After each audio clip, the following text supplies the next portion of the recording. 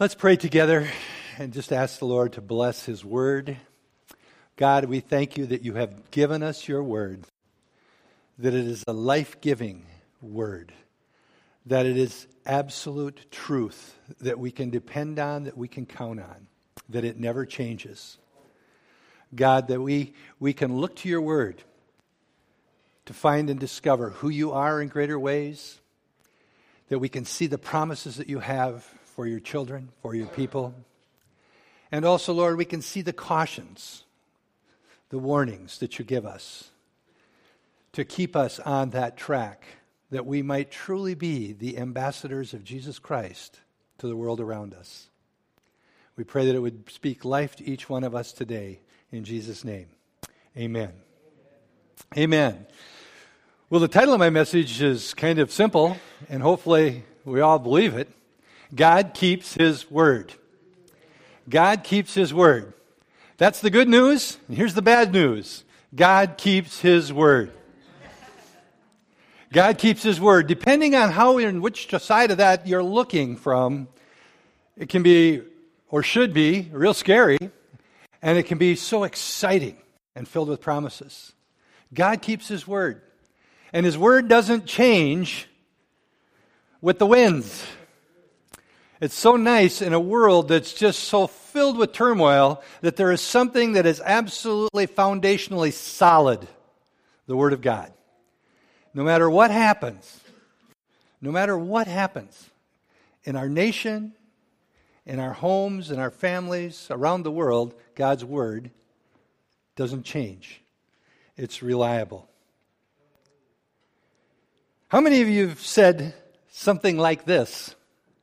How in the world did I get in this situation? How in the world did I find myself in this mess? It's like we wake up one day and it's like, gee, what did we do wrong? Well, the reality is, it started probably a long time ago. We can say something like that, how did I find myself in this mess? In the area of our finances. And when we say it in the area of finances, boy, it's something that started probably a long time ago, a lot of bad choices. Self-gratification, short-term thinking, unfaithfulness to what God has given us. It can happen in relationships. How did we get to this place in relationships with individuals? Spouses, children, friends, neighbors. And again, it didn't just happen on that one day. It could be our anger issues in our life. It could be neglecting a relationship. It could go on and on and on and on. We can find ourselves in legal situations where we say, how did we get here? Once again, choices, sometimes made long ago. And for sure we can say that spiritually if we do an inventory of our spiritual life. How did I get here? How come God seems so distant? How come I can't hear His voice and I can't believe He can hear mine? We've lost our self-discipline.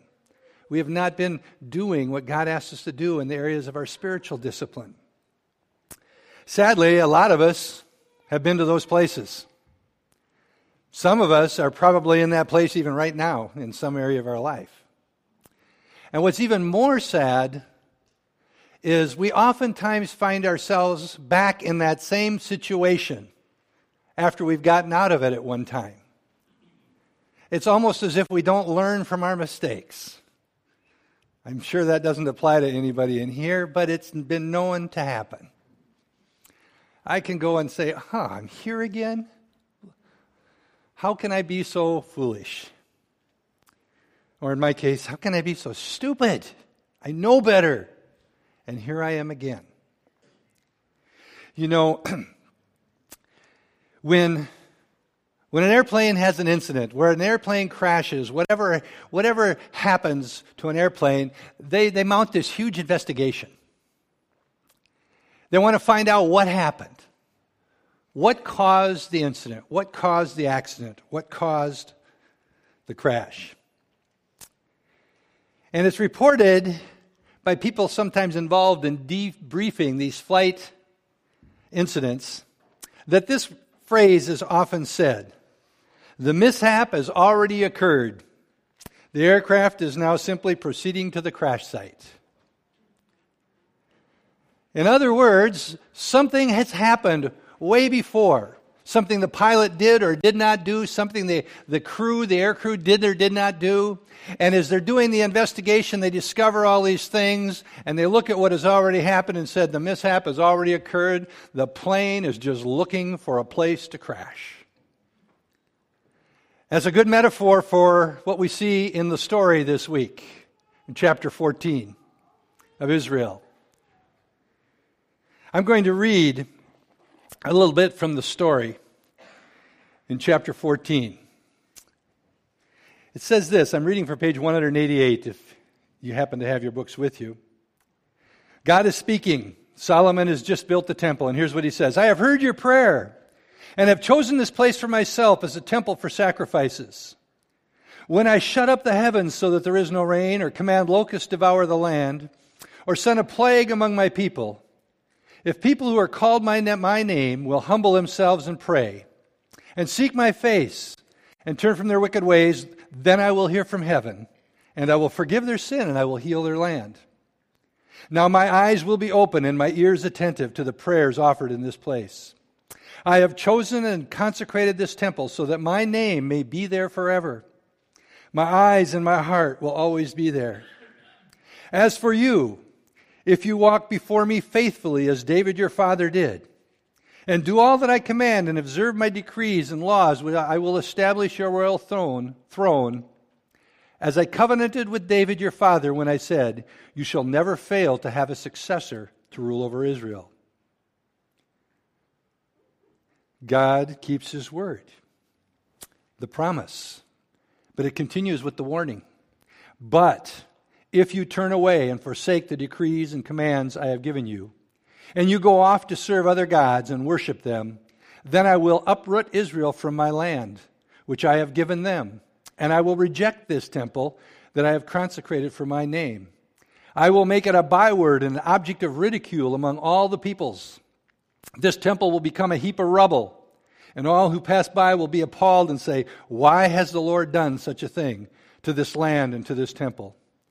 People will answer, because they have forsaken the Lord, the God of their ancestors, who brought them out of Egypt and embraced other gods, worshiping and serving them. That is why he brought all this disaster on them. God spoke to Solomon clearly. He made these amazing promises that if you do as your father David did, as you obey my commands and you worship only me, there will always be an ancestor on the throne, and I'm going to bless you and I'm going to bless this nation. And then he says, but if you don't. Just turning a page or two in the book, The Story, on page 191, it says this. King Solomon, however, loved many foreign women besides Pharaoh's daughter. He loved Moabites and Ammonites and Edomites and Sidonians and Hittites. They were from the nations which the Lord had told the Israelites, you must not intermarry with them, because they will surely turn your hearts after their gods. Nevertheless, Solomon held fast to them in love. He had 700 wives of royal birth and 300 concubines, and his wives led him astray. As Solomon grew old, his wives turned his heart after other gods, and his heart was not fully devoted to the Lord, his God, as the heart of David his father had been. He followed Ashtoreth, the goddess of the Sidonians, and Moloch, the detestable god of the Ammonites. So Solomon did evil in the eyes of the Lord. He did not follow the Lord completely, as his father David had. Paraphrasing the statement in regard to the airplane, the sin had already happened. Israel was already headed to the crash site. Solomon had these words spoken to him by God, these amazing promises, with this clear warning, and yet he turned away. We talked about that in much more detail last week. Today I want to just start with reminding us of the calling of God for the nation of Israel. And we're going to look at this slide, and then I'm going to take a little rabbit trail and look at some scriptures in the New Testament that apply to you and me. Remember, in the story, God's upper story is His plan to bring people back into relationship with Him. The plan doesn't change. He keeps His word. It doesn't matter what man's in control. God's plan stays the same in the upper story. In the lower story, anything can happen, and we can lose sight of God's plan. But here's what He had called the nation of Israel to. It said, Israel is called to be a holy nation. Of all the nations on the earth, of all the people on the earth, He spoke to Abraham. Why? Because He chose to. And He declared, I'm going to make you a mighty nation. You're going to be a holy nation. Why? To represent Me rightly to the world. They'll see this holy nation, and they'll see their holy God. It says, you will be a living testimony of the abundant life available to all who live under God's government.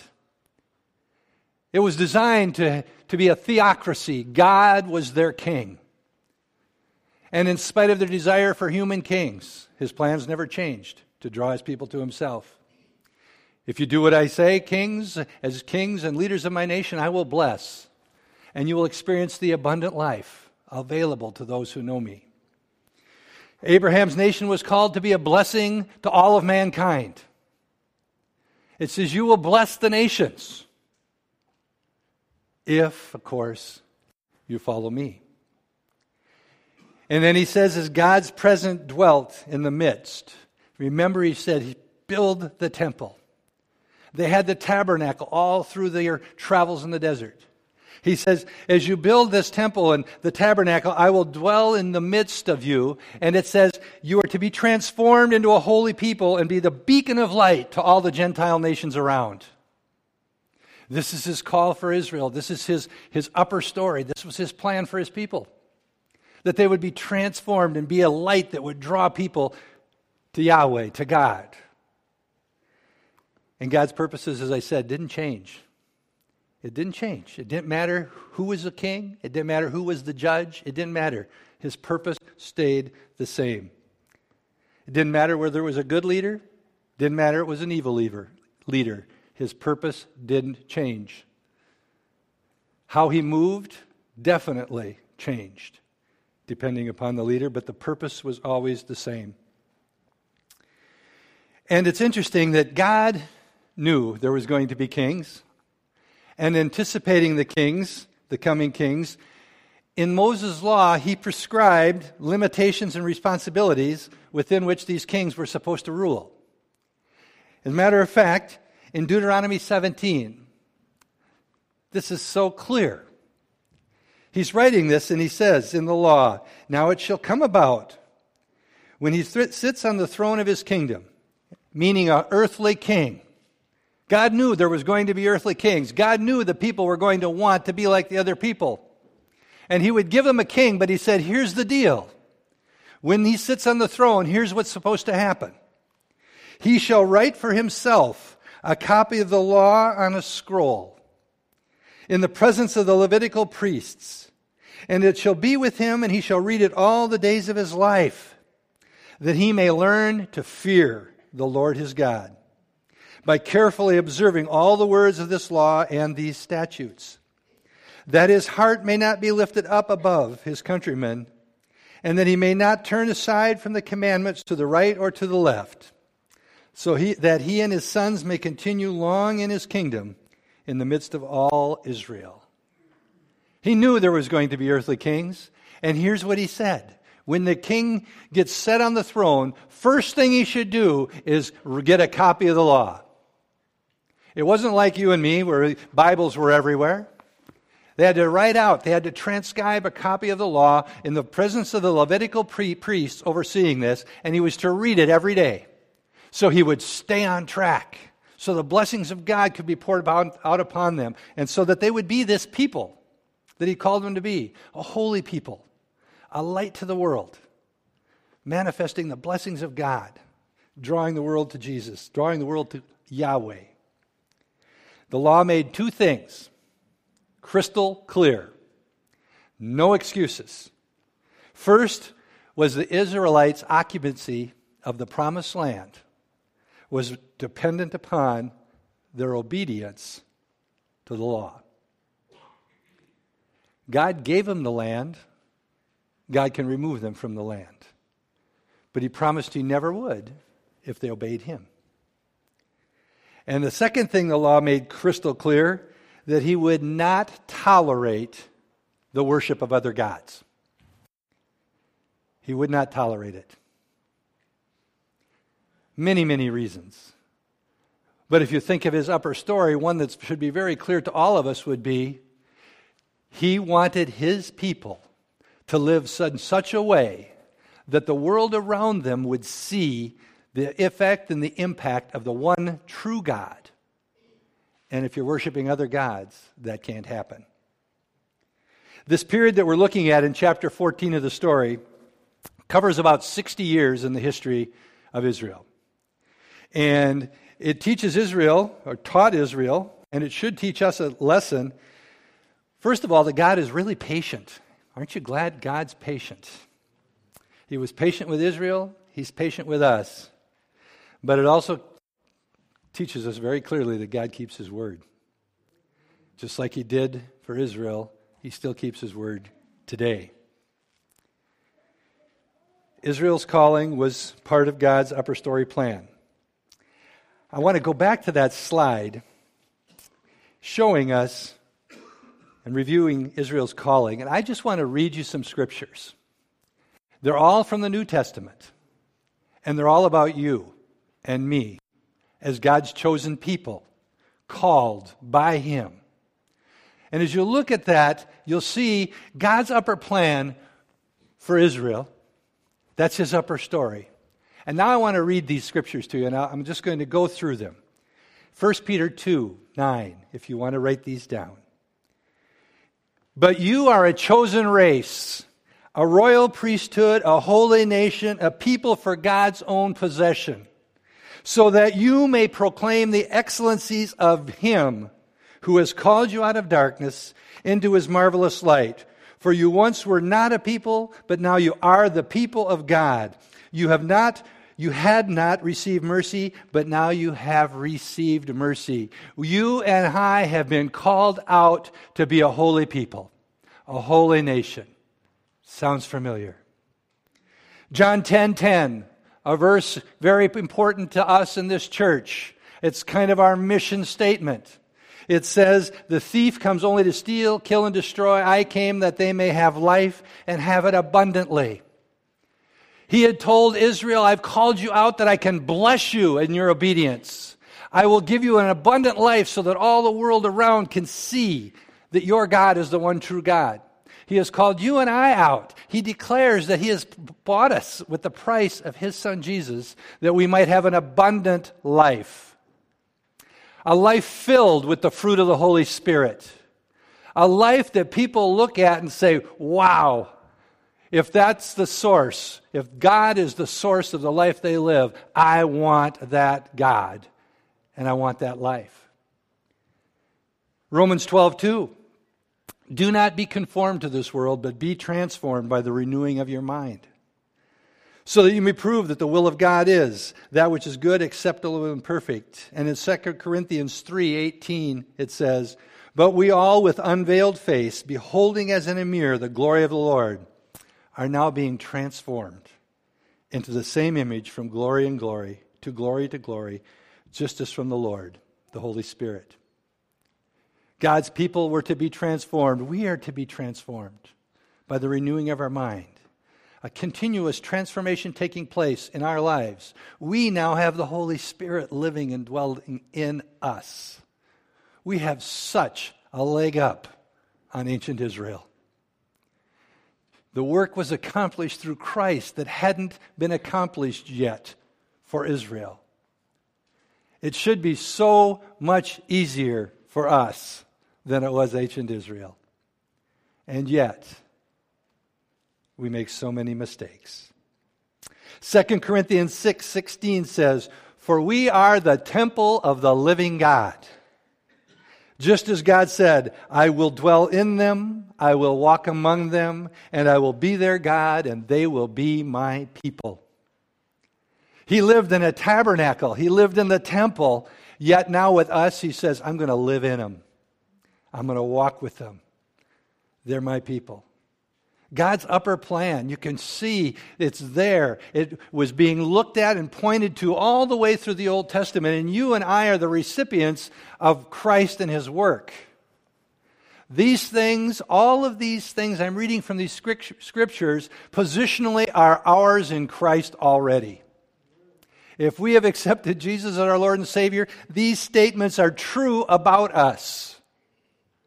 Now, how we respond can definitely impact and affect the way they manifest through us. But nonetheless, they are about me and about you because of what Christ did. You and I would fail miserably at these. We couldn't possibly be any of these things in our own flesh.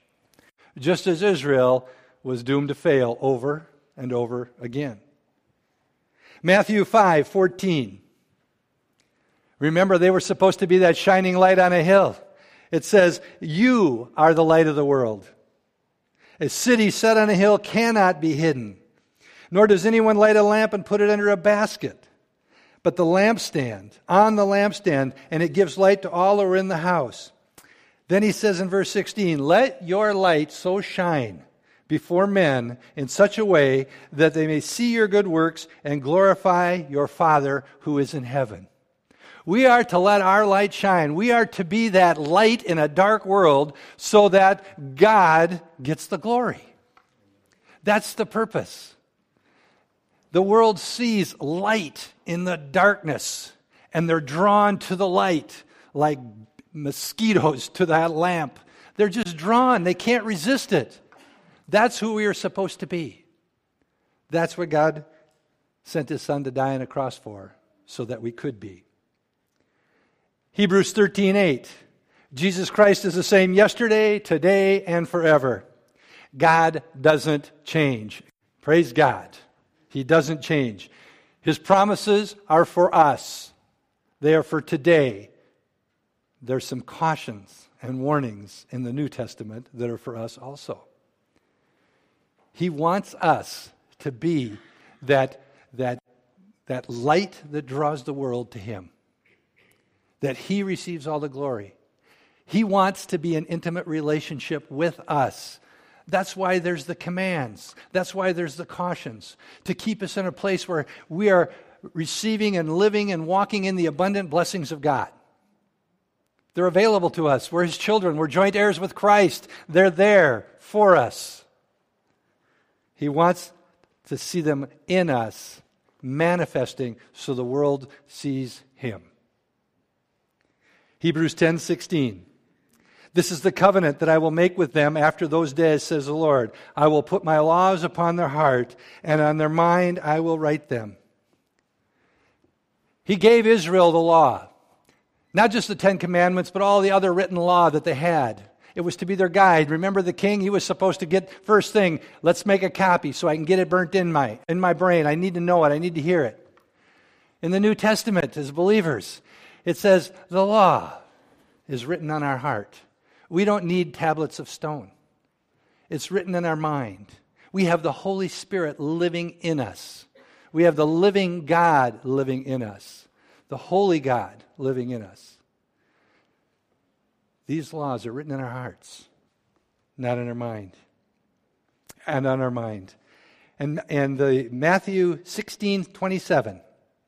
For the Son of Man is going to come in the glory of his Father with his angels, and will then repay every man according to his deeds. And in Revelations 22:12 it says, behold, I am coming quickly, and my reward is with me to render to every man according to what he's done. Has nothing to do with our salvation. Nothing to do with it. We're already saved. We're already his children. He says, but how you live and how you act and how you represent me will earn rewards in heaven. Great blessings in heaven. Isn't it amazing when you look through those scriptures how similar it is to God's upper story with Israel? All that he wanted to do with them, he has already done through Christ in us. Boy, I'm glad I'm living today and not back then. It's there for us through Christ. Okay, off my long rabbit trail. Back to the story. Israel, proceeding to the crash site. Remember how Solomon started, we talked about last week? God says, anything you want, I'll give it to you. And he asks for wisdom, and God goes, wow, I am pleased with that request. And Solomon started his reign in obedience, and blessings of God were all over him. Everything he did was right. But all of a sudden, cracks started to show in the foundation. Solomon was abusing the law. We see in reading the story, he had evidently got carried away with his ambitious building program and decided to tax the living tar out of his people. And not only that, he made slave labor out of those people. We saw and remember that he took a whole bunch of women to be his wife. And many of them were foreign women from the lands that they were forbidden to intermarry with. Things were going wrong in the lower story. The cracks, the sin. Solomon has a son, and it's time for his son to become king. His son's name is Rehoboam. His son, when he is going to become king, first he does something pretty wise. He goes to Solomon's counselors and said, what should I do? The people are rising up in rebellion. And the old counselors say, be a servant to your people. Lower the taxes. Get rid of the slave labor. Become a servant to your people, and they will serve you all your life. Good advice. He decided to go to get to some of his young peers and say, here's the deal. You see this rebellion brewing. What would you suggest I do? And his yes men said, raise the taxes and work them harder, and you'll be greater than your father ever was. He took their advice. The rebellion continues. The nation of Israel is divided into two kingdoms. There's a man named Jeroboam who is not of the kingly line. He was a man of one of those 10 tribes that was rebelling. As a matter of fact, he was the leader of the group of rebels. And he ultimately becomes king over 10 tribes of Israel. There's a division of the kingdom. The northern kingdom, Israel. The 10 tribes, whose king is now Jeroboam, who was not of the kingly line at all. Matter of fact, he would have just been a servant of King Solomon. And then there's the nation of Judah, which had kind of absorbed Benjamin, the tribe of Benjamin. So now we have 2 tribes, a nation divided against itself. When you look at this, these 2 nations, whether it's Rehoboam or Jeroboam, they are as evil, as immoral, and into idolatry to the same degree that the Canaanites were, the people that God drove out of the land. They were that evil. The lower story is a mess, is what it is. And from a natural perspective, it would seem normal. We've got 2 kings, we've got 2 kingdoms, and they're massing their troops at the border, and they're ready to go to war. Why wouldn't they be? This is how man acts, left to their own devices.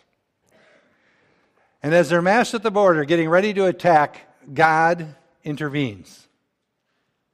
And we get a snapshot of whatever's going on in the lower story, and whatever we think is going on in the lower story, we need to always remember God is in control. He's in control. So the armies are massed against one another, brothers against brothers, Jews. They're all Israelites, but the kingdom is divided against itself. And they're ready to go to war, and God speaks to a prophet, and he says, go to the king and tell him these words. And it says in 1 Kings 12:24, thus says the Lord, you must not go up and fight against your relatives, the sons of Israel. Return every single man of you to your house, for this thing has come from me. This mess in the lower story Doesn't matter whether the kings are good kings or the kings are evil kings, God's in control. And he's saying, this mess is from me. What's he thinking? Well, I don't know the details, but I know his master plan. Whatever he is thinking, whyever this is happening, it's to bring the people back into a place of relationship with him so that they can demonstrate rightly to the world who God really is. And right now, what they're doing is not demonstrating to the world who God really is.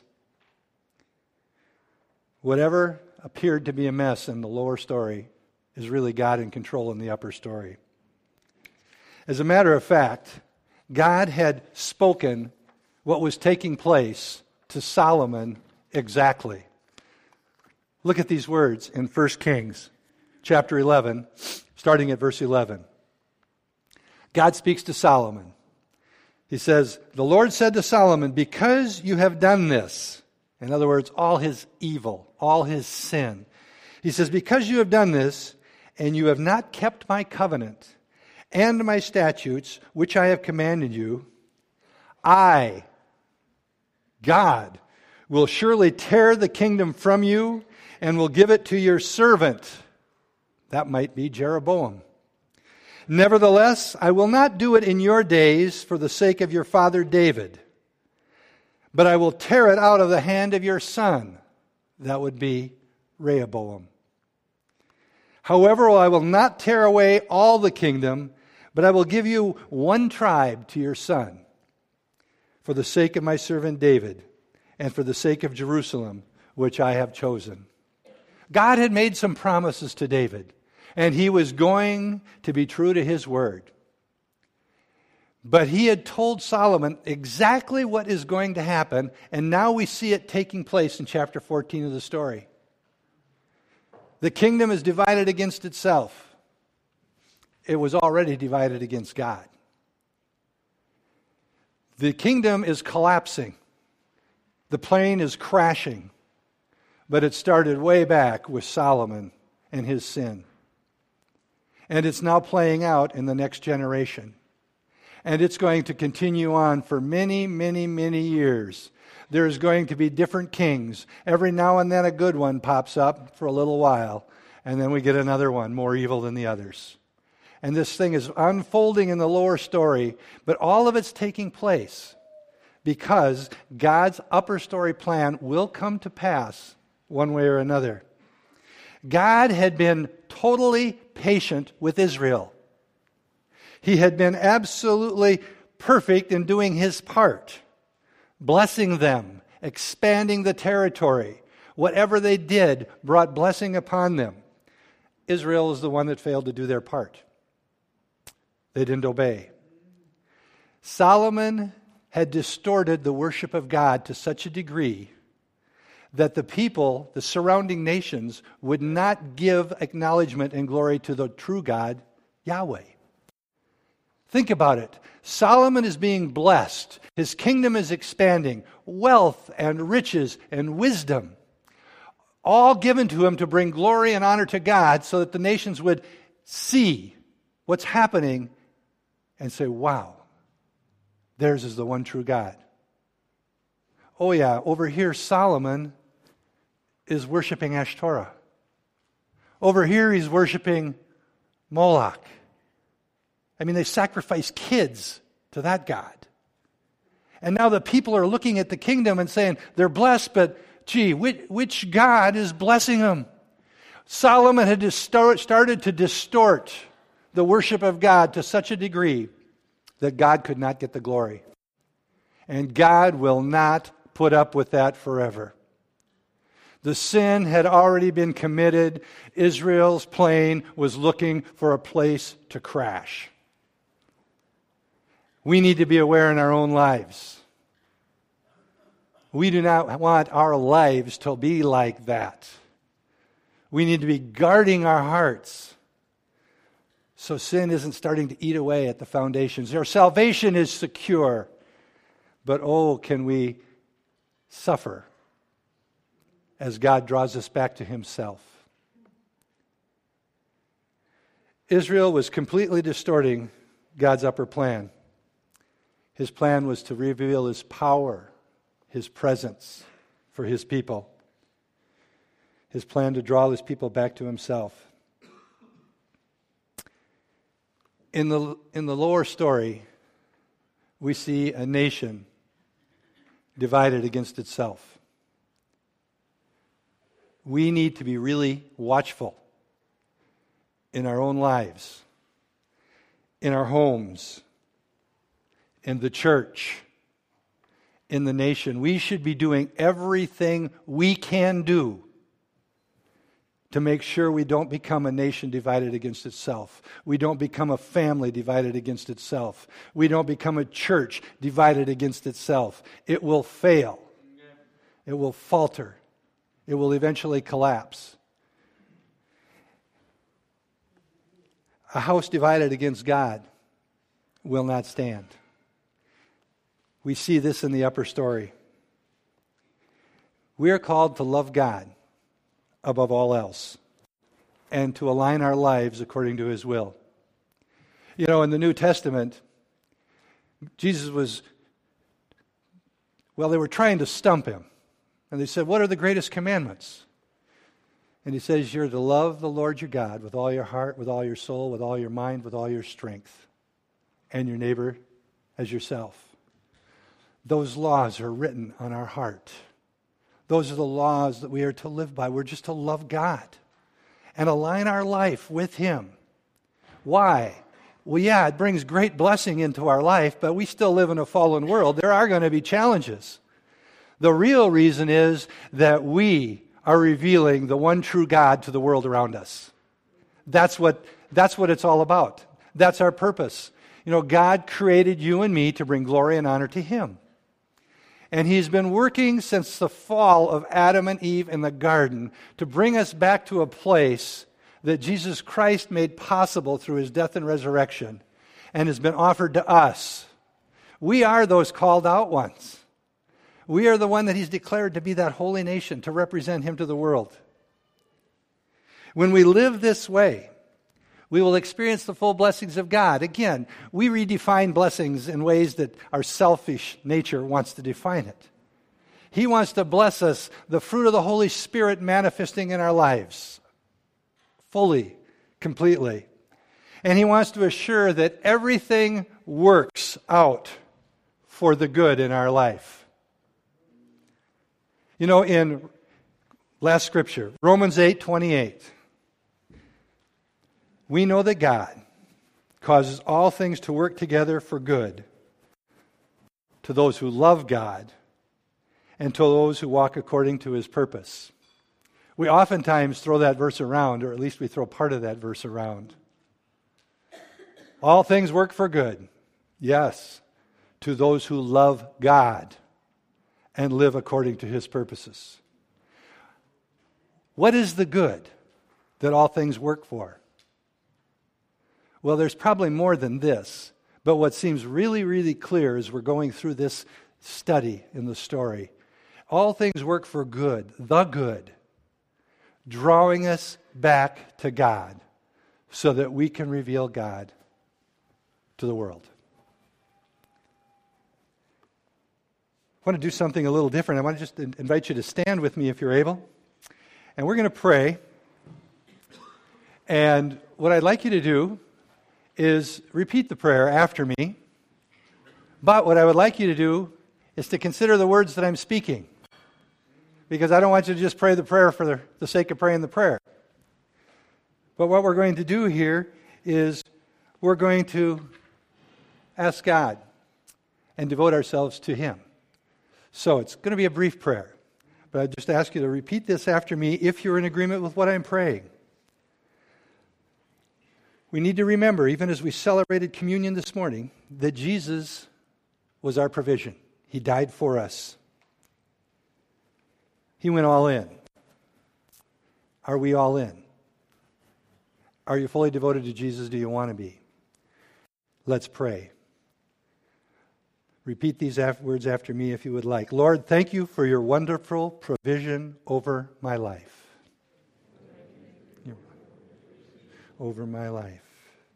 Today I stand fully devoted to you. I don't want to have division in my lower story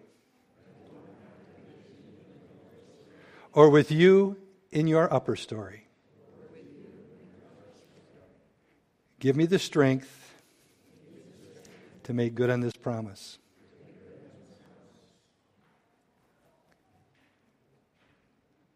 As we live our lives fully devoted to Him, as we look at the commandments that He gave in the New Testament, love the Lord your God with all your heart, all your mind, all your soul, all your strength, and love your neighbors yourself, you cannot help but to bring Him glory.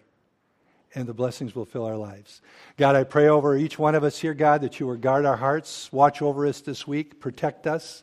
God, I pray that you would just hear the cries of your people as they cry out to you for your mercy, for your grace, for the healings of body, soul, and spirit.